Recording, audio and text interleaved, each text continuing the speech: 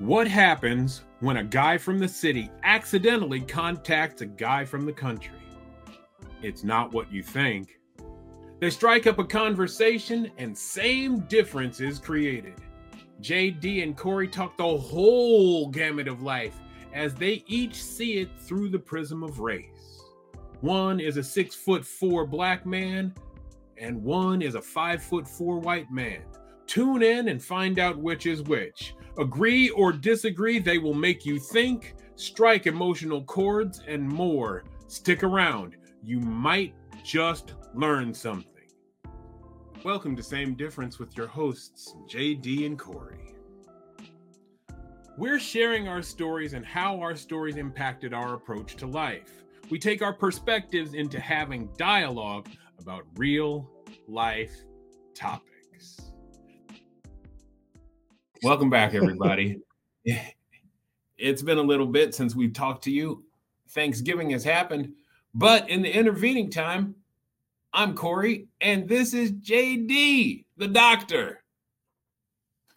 Hey, Corey. It has been a little while since you and I have recorded, and I'm excited about this one today because we have some responses that we received from questions of those that have been listening, and this is what it's all about, to gain some more experience that shows that we are connected with the people that are listening so that we can give greater feedback to what they're interested in as well as we talk about our unique journeys.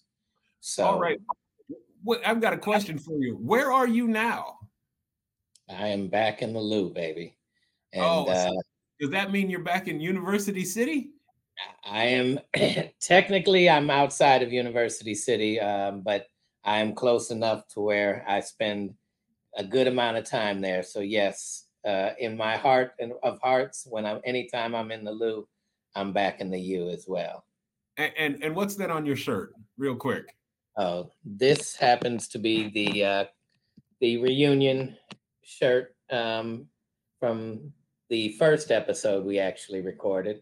Brought it back out because I'm back here and just celebrating being back in U City. Although I must admit, when I got back here and it was fucking 30 degrees, I gotta be the only idiot that goes to Florida from April to November instead of from November to April. But hey, it is what it is. You got your migration pattern all messed up, my friend. Yes, sir. Won't be the first time I made mistakes in my life. Absolutely, positively forgiven. All right. You told me you got some mail. Talk to me. Tell me about all this. So Patty, a listener who I've sent thanks out before previously, called and said, JD, I would like to know from your parents' standpoint, how they feel about the decisions that they made to move you to the places in which you grew up as a minority amongst your peers. Would they done anything different? Do they have any regrets? Kind of generalized, talk about some of that and how that went down. And so I was able to speak to my father. My mom is moving to Costa Rica to get the heck up out of the United States. So she's the smart one moving south during the winter, huh? Yeah, during the winter for sure. She went way south. And so, but I'm pretty sure if I need to bring some changes to this in the next episode or two, I will. But I'm pretty sure I know a lot of what my mom thinks about me and the way that I was raised. So if you want to start, or I can start, either way. Go ahead. Tell me, because I'll respond after. I'm interested in hearing about how your parents viewed this move. So definitely from the standpoint of, did they make any mistake? Would they have made a different move looking back at it today? Absolutely, unequivocally, no. They are generally happy with how my sisters and I have turned out from a social experiment almost, wise, right? My mom and I went to my best friend's families, who I've known since, we moved next to them when I was 4, um, for Thanksgiving, and and his mom cried that my mom was moving to Costa Rica. Now she was a little inebriated, so she had some help there, but there's still the love. Like my mom and sister went there before I got an hour before I got there. They were already there. So there was, and this is a fun family that talks loud, talks crap, like we said last time, but also just shows a beautiful amount of love. And so she was, we're family to them. And I know my mom loves that experience, and having had that experience for me and my friends. And so, from that social standpoint, no. I think where they have some trepidation, or see, I tried to use a big word of the day by Corey May there, um, uh, where they have a little bit of the concern has to do with how they raised me from an education standpoint. Both of them went to prestigious universities. Both of them, my dad, Ivy League, my mother, the local Washington University and Oberlin and all these big name Temple for medical school.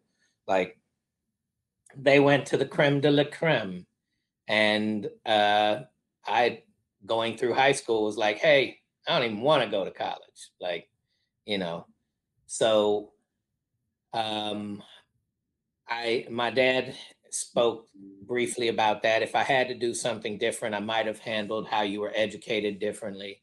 If I had any regrets, it was not necessarily things that he could control, but we got into some more trouble with the law than what he had anticipated, right? And he didn't really think about that happening when he was making the decision he was making.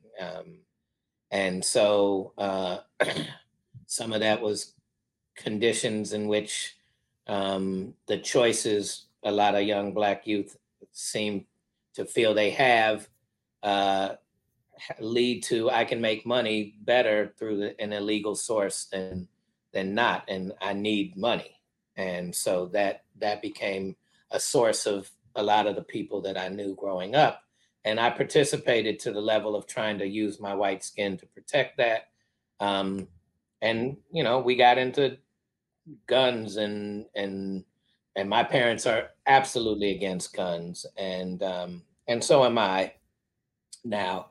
But we did go through a phase where, right, everybody in this sort of post colors movie, Yeah. getting into local gangs and thought that we needed to reside. Even felt like we might even be tough because we had guns. And I'm glad that for me, for my best friend Shondo, and I, it was short lived, and we didn't get into major trouble where we could have been spending a lot of years in jail. So, from that standpoint, I know that they're grateful, but that certainly brought some very stressful times to their doorsteps.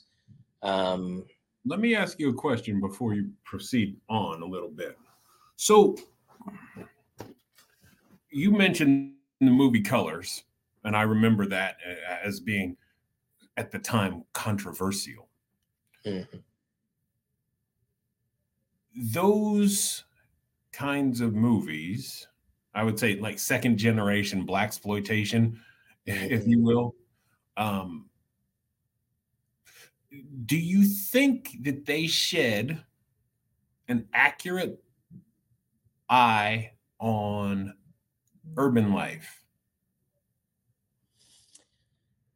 So interestingly, I'm going to bring in Willie D on this, who was one of a rapper from one of my favorite groups growing up, the Ghetto Boys, and he and a young other rapper who teaches at I want to say an Ivy League school named D1, who teaches hip hop at this.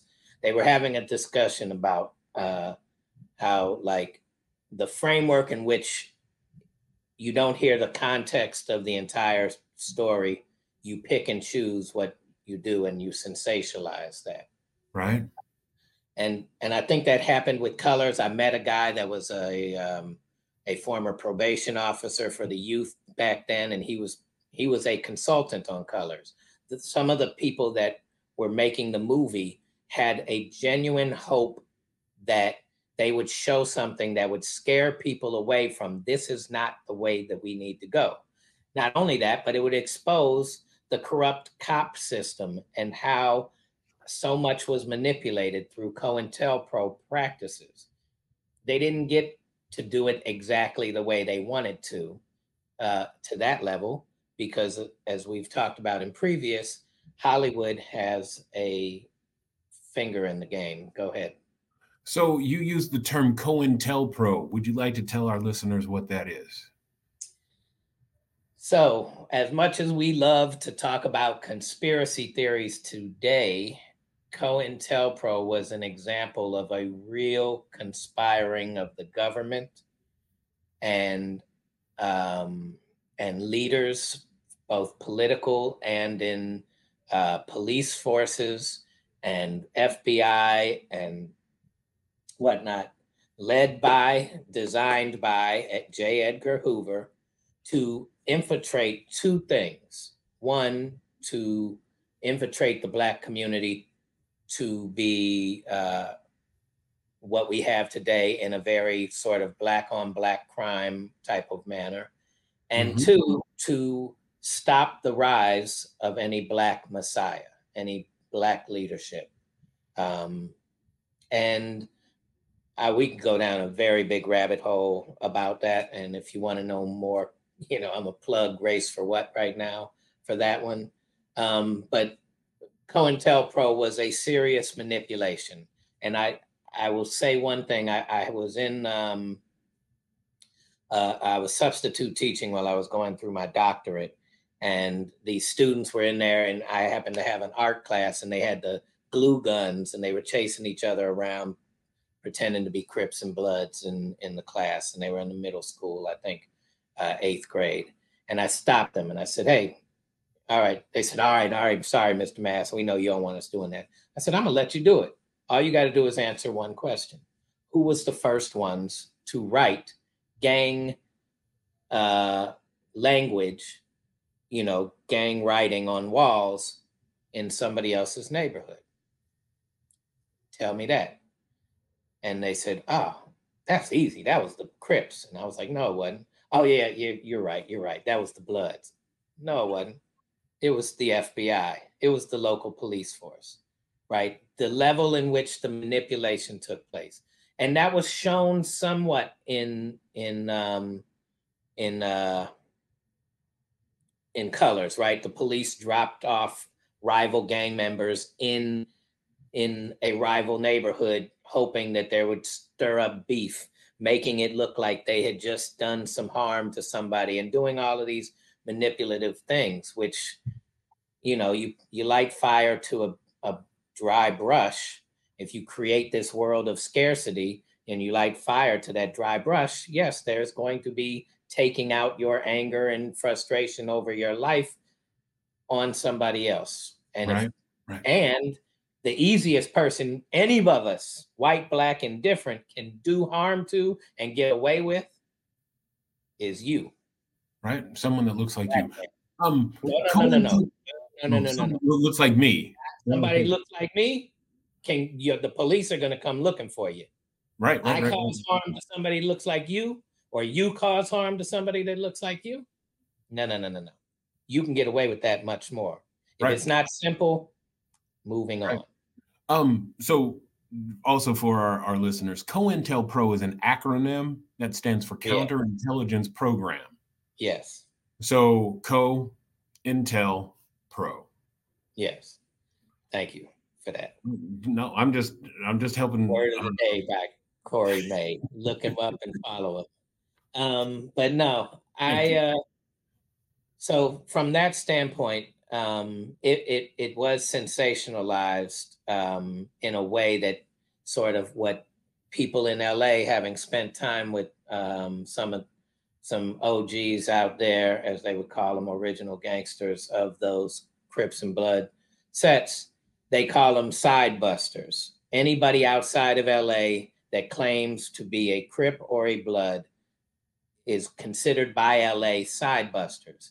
They also see them as very dangerous because you're only sensationalizing what you hear on the news, what you see in the movies and in the music and all of that, and you're not connected to the source of what it was originally meant to be, which was to come together, to bond together as a community. Without the influence of COINTELPRO, it had a very different, it was the bastard child of, and there's a Bastards of a Party is a great great documentary on this, but it came from the dismantling of the Black Panther Party that Crips were formed.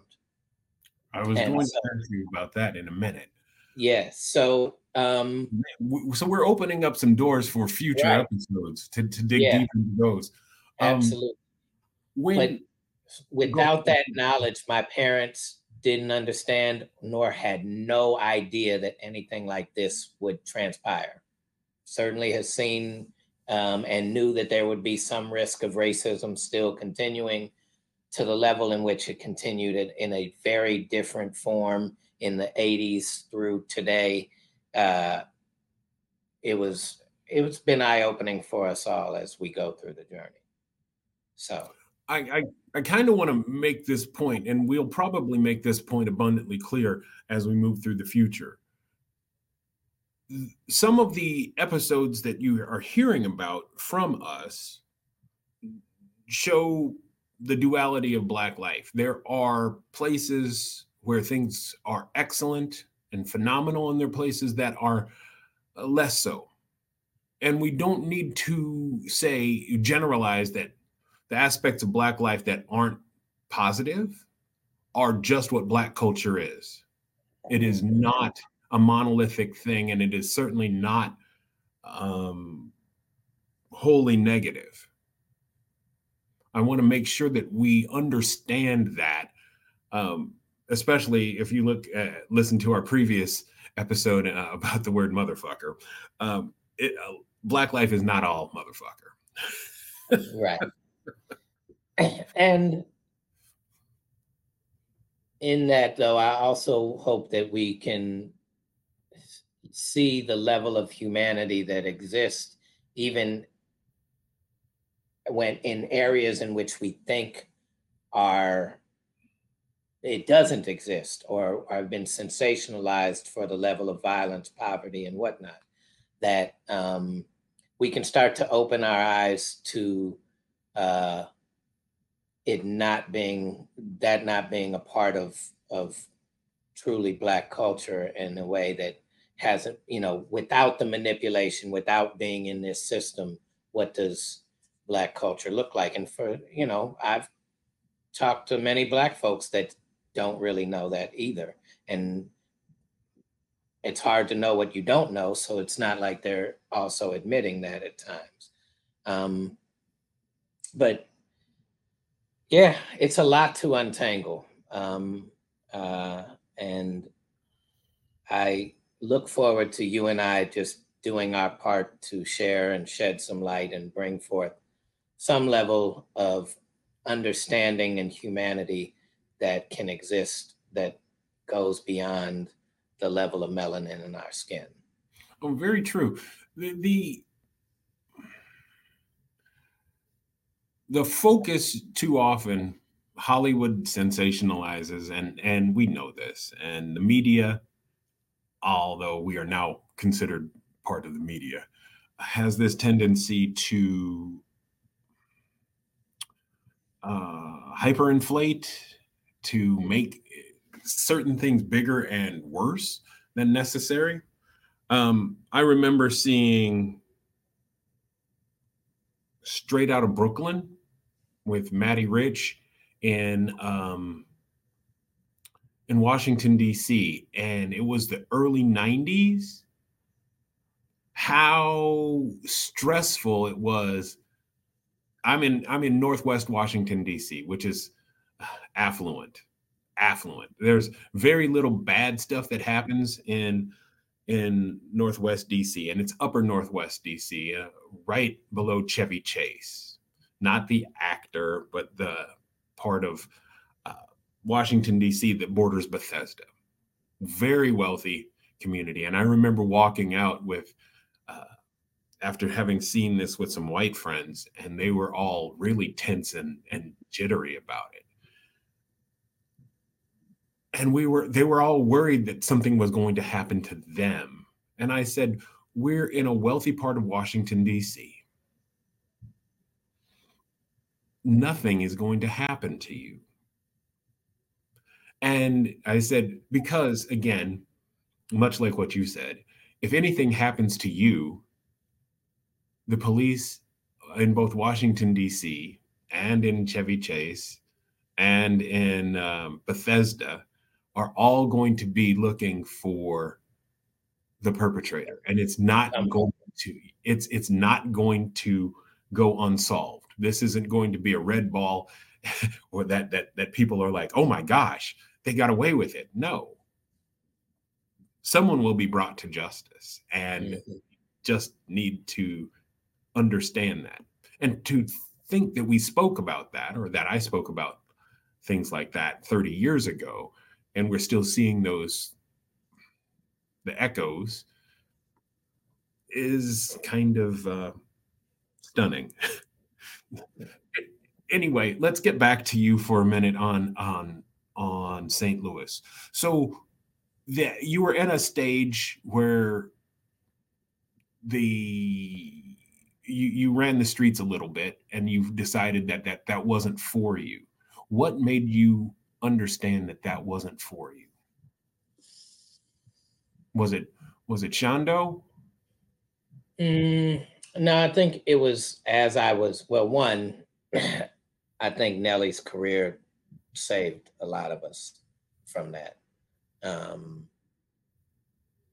So the timing of that also helped, right? I ended college at 24 years old. I had 3 freshman years of college. I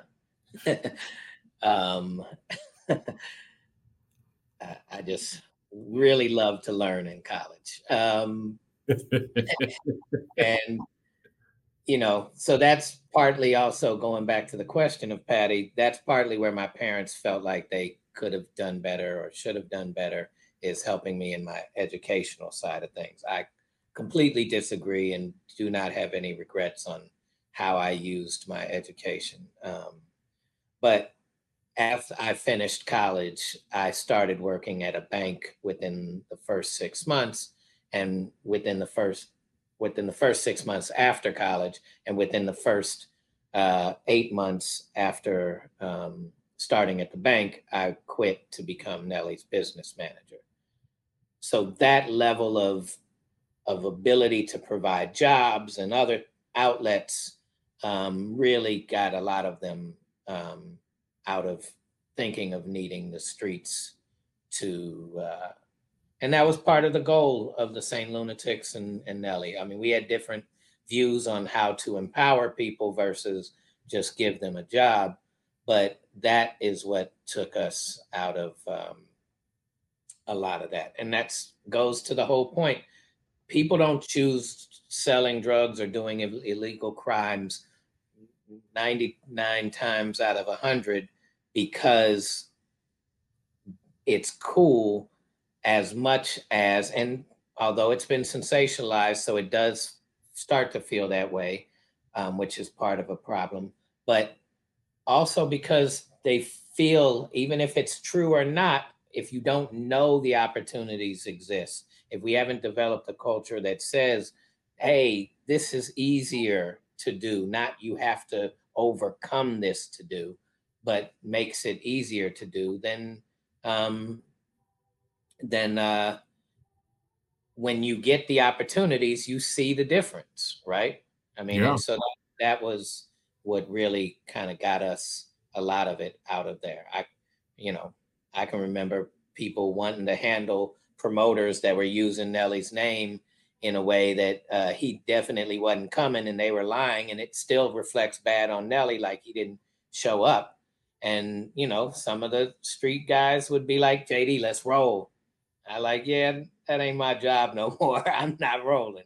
Matter Right. of fact, don't call me. Don't tell me. I gotta be the business person over here to handle the other side of that. So, yeah.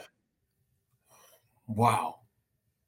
So when you were talking about the selling drugs and things like that, it sounds to me that that's more a function of economics.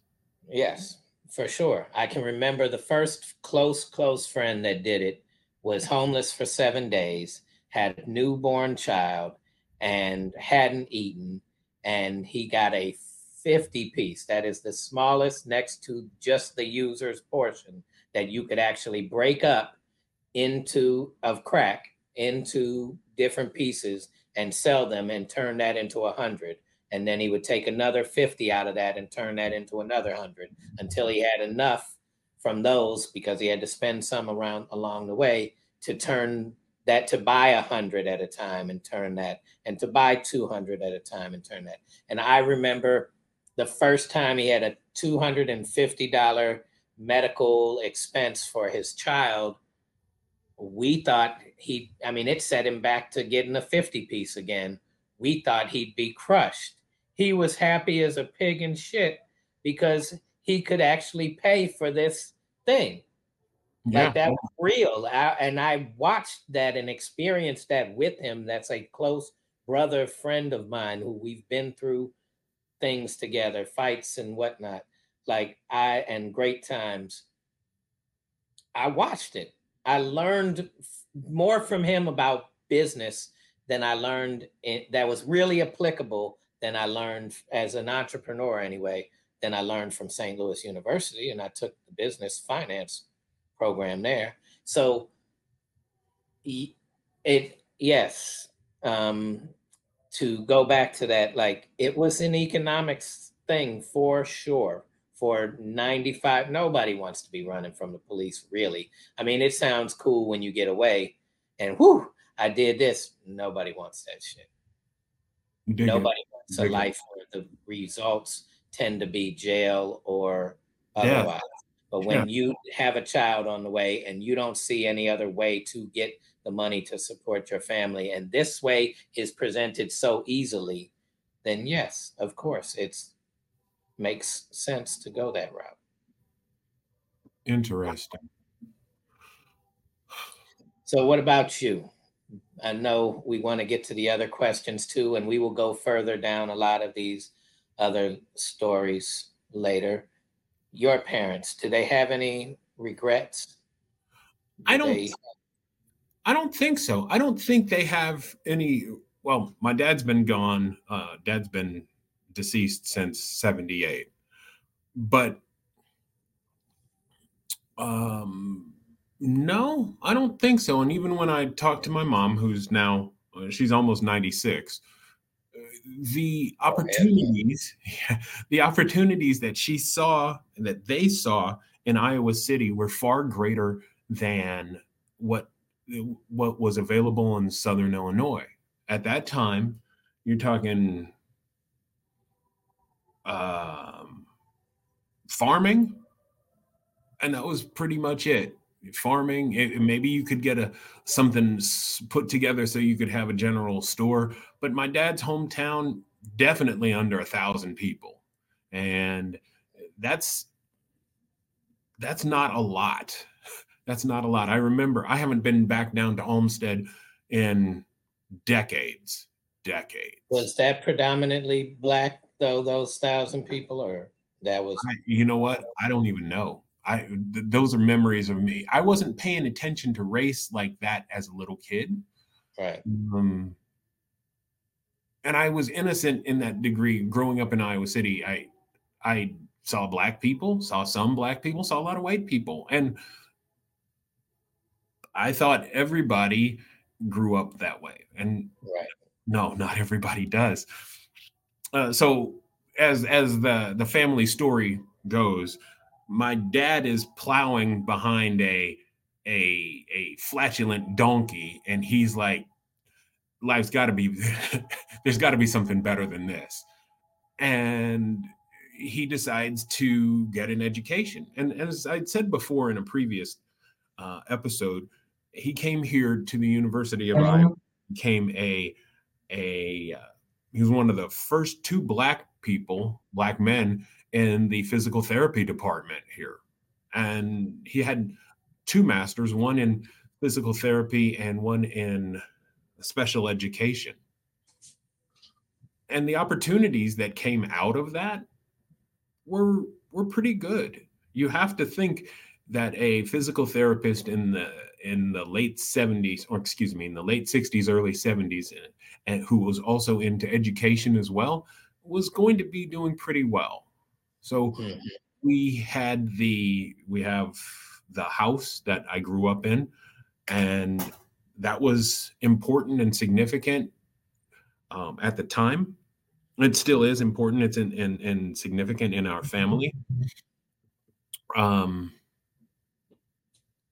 At the time that mom and dad bought the land and bought the house, two things were true. We were on the furthest, at one time we were the furthest west home in Iowa City.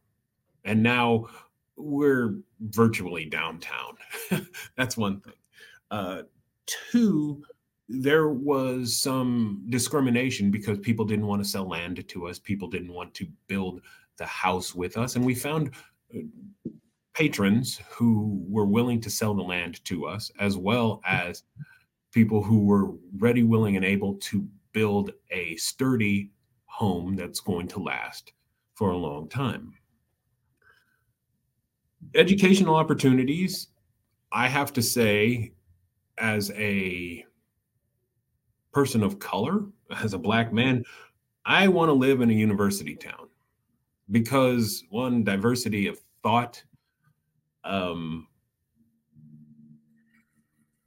There's always something to do.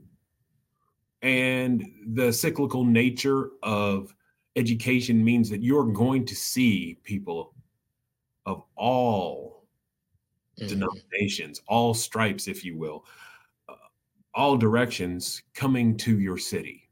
So there's a fresh infusion of thought every semester. And I love that. Yeah. At the same time, that churn it's easy to want to get away from that because you're like, dang, here we go again. Another season, another fall semester, winter break, spring semester, summer break, summer school session 2, summer school session 3, another break, then it's fall semester again. It's a wonderful way to set your clock for education. And it's a kind of an hourglass of your life because there's always freshmen coming in the fall, and they keep getting younger and younger and younger. And these freshmen now are younger than my youngest children. And it's to me, it's invigorating and exciting because, again, there's always an opportunity to learn. And right. I think that's been the fundamental backbone of my family is learning. And yeah, go ahead, please. And so have they spoken to you about that decision? And were there things that they might have done differently ever? Did they ever speak on those? The things that they may have talked about as having done differently, never. One thing that would have always worked well for them was to go to a college town. I could have been raised at the University of Illinois, or right. University of Pittsburgh or University of Virginia, as long as it was a university. I think that was the non-negotiable. Iowa City's it's been home, and it was close enough to my grandparents where Dad could get down there in an 8-hour drive, or 4.5-hour drive, if you will, because it's a little further. It's beyond Cape Girardeau and Cape Girardeau, Missouri. So it's further south. So let's say 6.5 hours. Yeah, right. Yeah, and that was a thing. I don't think there was ever any regret of having moved here. I think they looked at university towns as places of opportunity. Right. Diversity of thought, opportunity. You're going to see what's coming down the pike a lot faster than many of your peers. Right. If my cousins who may have been down there, who were down there, my sister cousins, sorry, my slightly older cousins left there at some point. They went off to college or joined the military, and they found themselves in education as well. So that was, if there was going to be a family occupation, I would think it was education. Right. Some people are doctors, where that's their family lineage. They're just doctors, or they're lawyers. For our family, it was teaching. I missed the teaching. Well, maybe I guess you could say I'm teaching now. There you go. Your kernel popped a little later, that's all. Thanks, I think.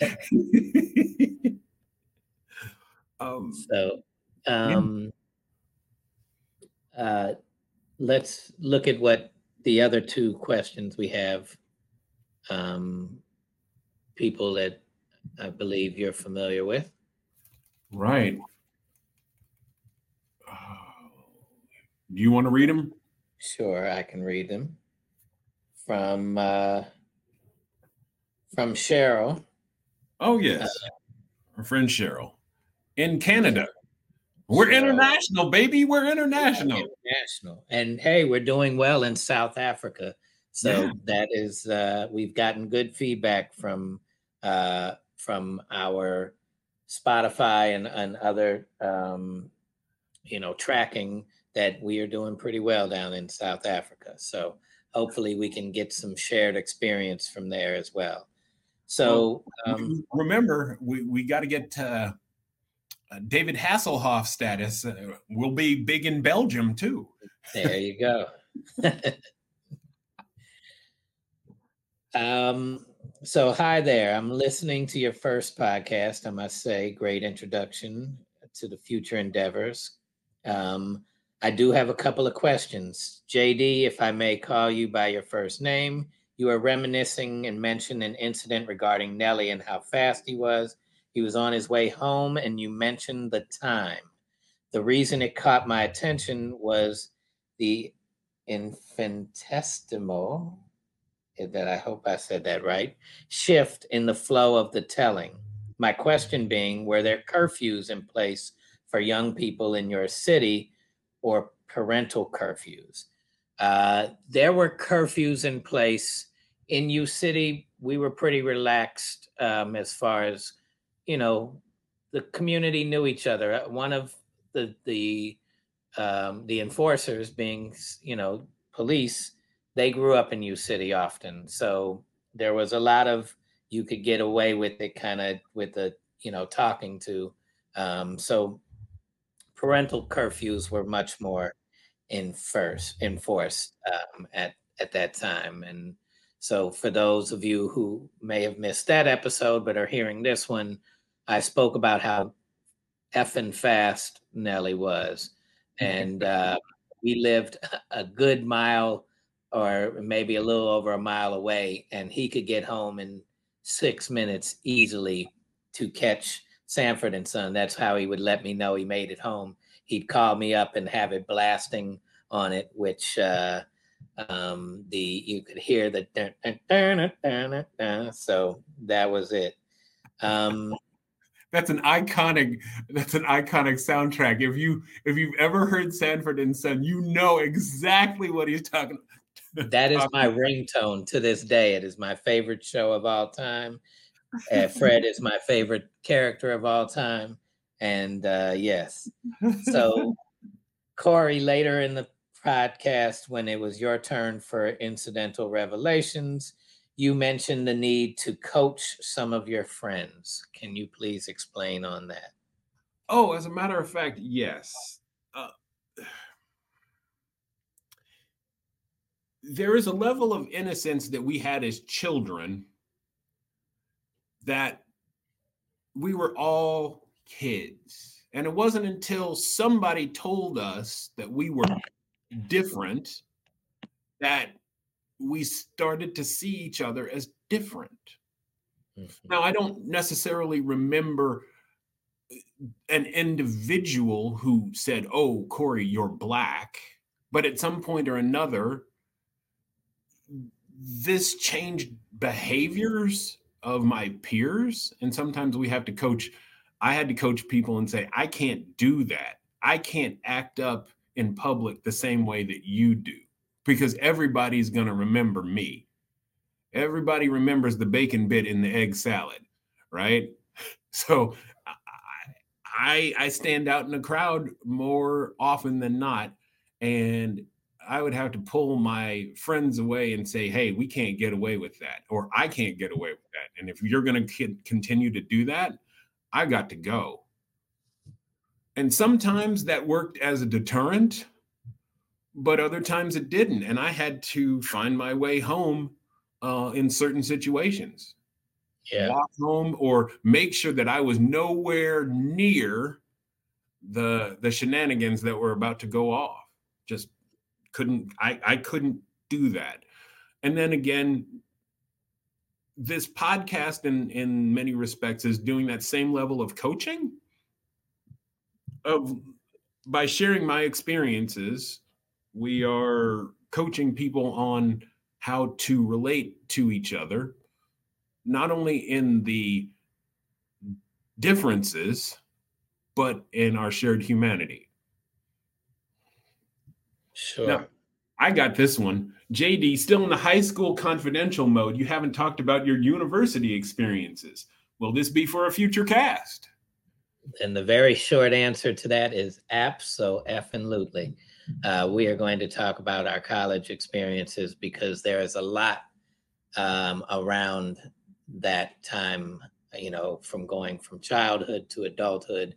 How do you want to represent yourself? How are you starting to interact with others that are, going to be future adults and trying to establish themselves as what they want to be as adults? So yes, we will be discussing quite a bit of that. Corey, you talked about dating or lack thereof. Was there an unspoken but acknowledged understanding that interracial relationships were not acceptable both at high school and the university level? And so these are great questions, Cheryl, by the way. We hope you continue to listen and ask. Yes, there was an unspoken but acknowledged understanding that interracial relationships were not acceptable. Even in the 80s, they were still kind of frowned upon. Yeah. And in the 90s in college, yes, but there was a starting to be a lessening of that. It was not as frowned upon, and even now it's a whole lot less frowned upon than it was 30 years ago. So yes, there was an understanding, and like I said, for the big events in high school, like homecoming and prom and things like that, I was always pretty much a safe date. He'd go, he'd show you a good time, you go out to dinner, You go stand with your people, he'll stand with his people. Nothing happens other than a couple of dances and some photographs, and that's it. Whereas I have some white counterparts who were doing all manner of things, and well, it's acceptable. Right. Now, let's see. We've got another set. Thank you, Cheryl, for your questions. Now we've got another question from Justy. Yes. And let's I see believe this one's geared towards you because you spoke about this. Yeah.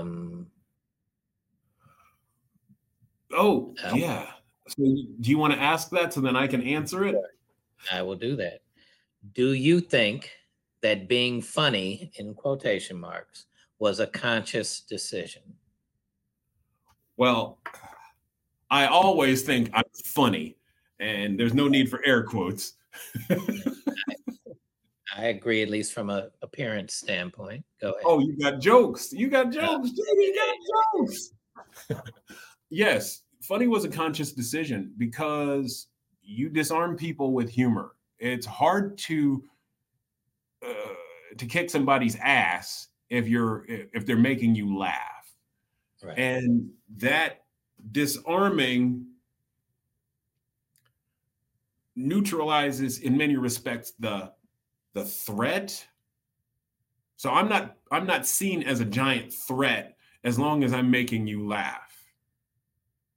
Right? Right. If I'm making you laugh, you lower your inhibitions and you feel like you can trust me, which makes me feel safe.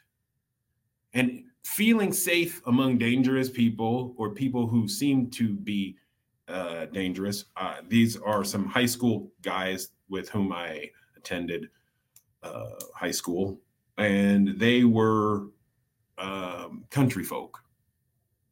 Being able to disarm them so that I could go into the bathroom without getting my head flushed in a toilet or getting beaten up 6-on-1 in a bathroom. That's I was going to do whatever I needed to do in order to survive. Yeah, you become endearing, and that is absolutely necessary in that time. And those are real fears because it did happen. And so, yeah, thank you for sharing that one. And thanks, Justy, for that question. I'm sure you had some similar incidents where you had to be funny as well, right? Being the white guy, the only and the other. I think for me, in the sense of there's bullies in every shade, and at every high school. Right. I think what it did for me when people wanted to pick on me is if I saw the same flaw and could make fun of it in myself, I could dismantle somebody wanting to try and use that to target me. Right. I'm short. That was pretty obvious.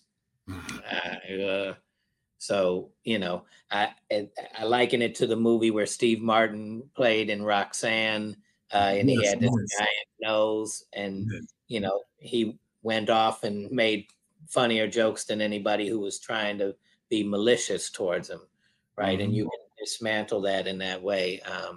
It does become a great tool for bringing a level of camaraderie instead of a level of conflict, and right, avoids a lot of harm that way. Right. Yeah. So great. At the same time, there's a fine line between doing that voluntarily and doing it because it's demanded of you, right? We've all seen the Westerns where the bad guys are like, dance, varmint, and they shooting at their 6 guns at your feet. That's a different situation than this one. Right. Without a doubt. It's nuanced, but boy, oh boy, there's those times when that humor gets you out of situations and you're like, I made it home. I made it home today. tomorrow we're going to have to do the same thing over and over again to get home safely.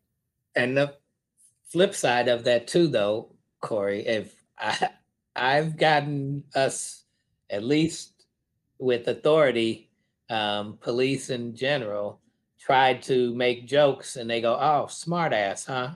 I go, "Fuck, that didn't work." We're in more trouble now thanks to your big mouth.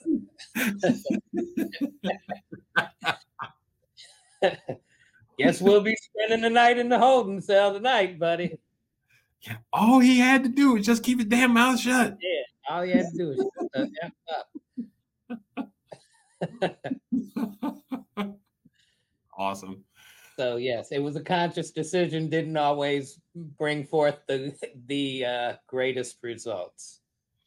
I'm willing to bet that there will probably be another episode that's based on some of these questions. And for all of our listeners, go ahead, continue to ask questions. If you've had any questions at all over these first 8 or 9 episodes, send in a question. We're glad to answer them.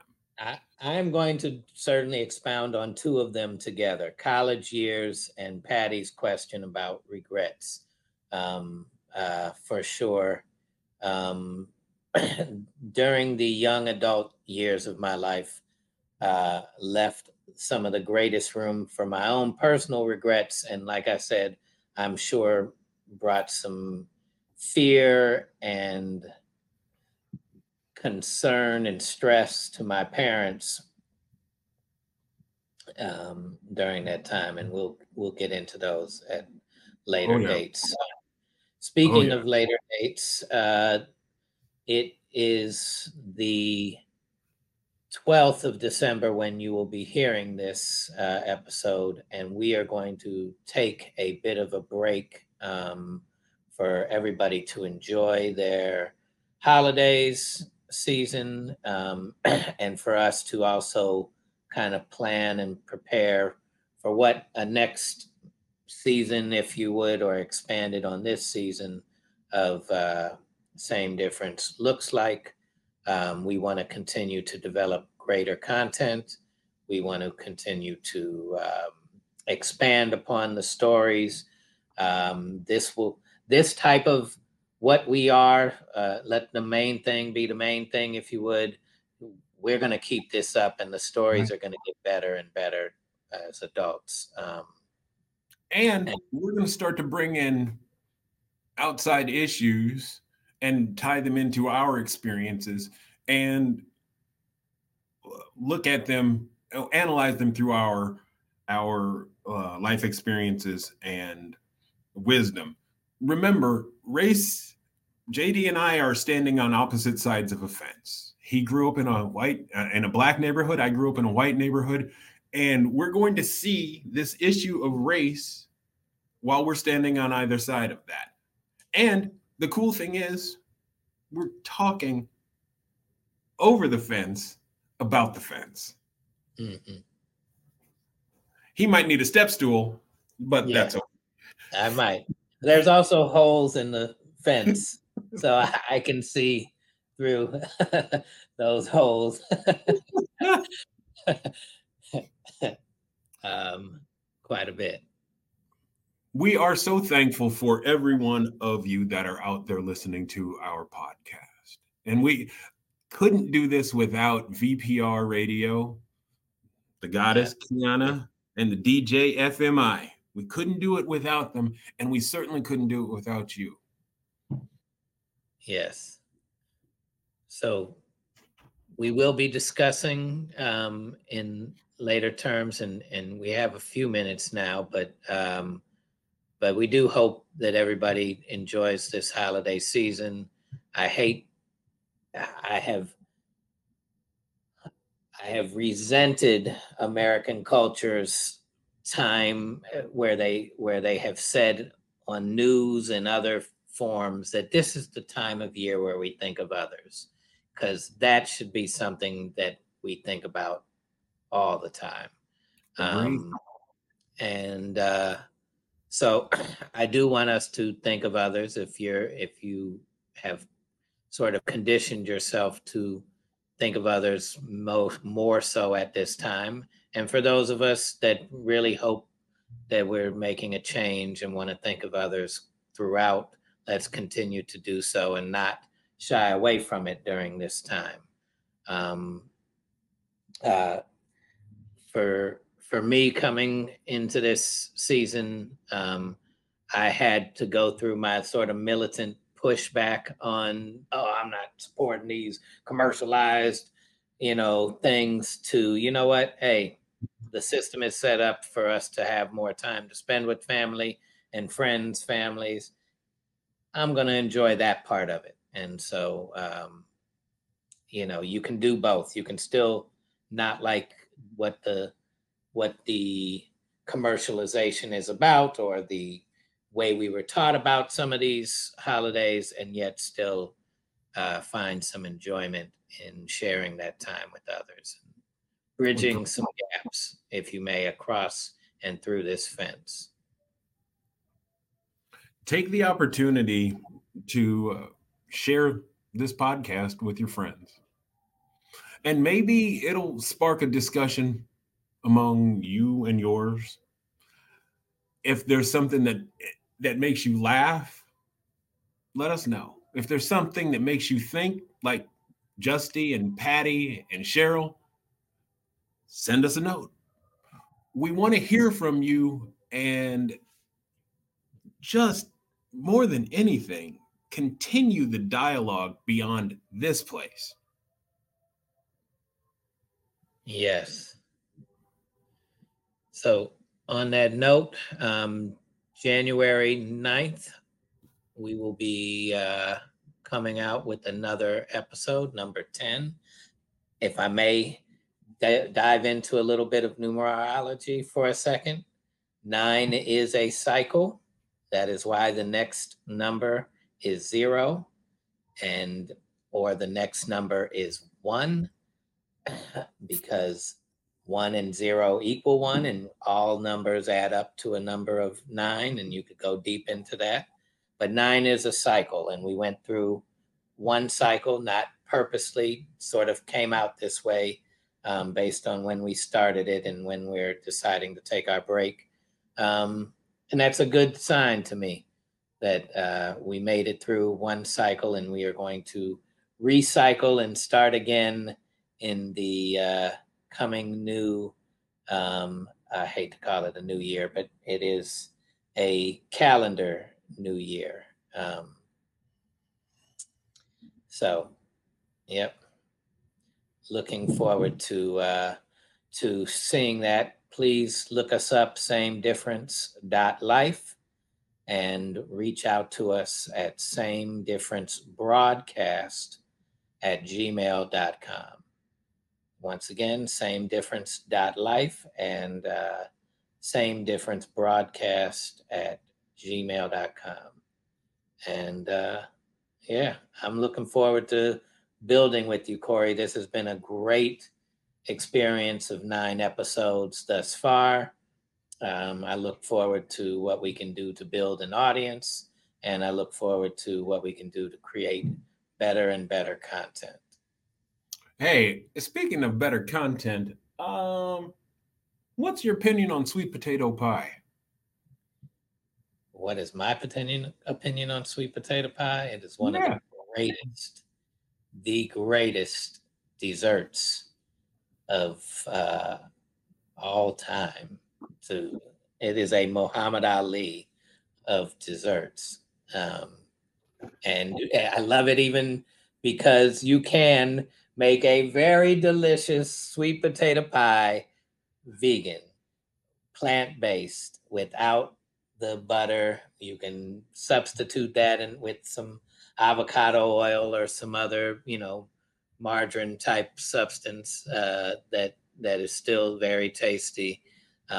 Sugar, and you can make it sweet, and sweet potato pie can be enjoyed by all of us. So yeah, don't get me. I could do a whole episode on sweet potato pie. I'm good with that. I want everybody to have that as a parting thought. If you've never had sweet potato pie, you can find it. It's available during the holiday season, and it should be available year-round. I endorse Patti LaBelle's sweet potato pie. I'm just saying, same difference. Yes. What a way to end. Same difference on episode 9. Thank you all. Thank you, Corey. I'm JD, and we are out of here until January 9th. Thank you for tuning in to another inspiring episode of Same Difference. We hope this journey through unique connections and diverse perspectives has left you with fresh insights and a broader understanding of the world we share. We're humbled by your support and enthusiasm for the incredible stories and discussions we've shared. And remember, our mission is to foster critical thinking, embrace new perspectives, and spark conversations that bring us closer to an equitable world. So, if you've enjoyed our podcast, please don't forget to subscribe, rate, and review us. Your feedback means the world to us, and it helps us reach even more listeners.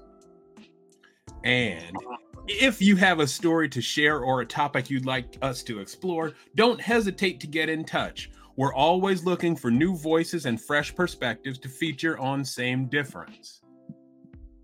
Until next time, remember that our shared humanity is our most powerful asset, and by working together, we can bring about positive change. Stay curious, stay compassionate, and keep making a difference. Thank you for being a part of Same Difference. Take care, everyone. See you in the next episode.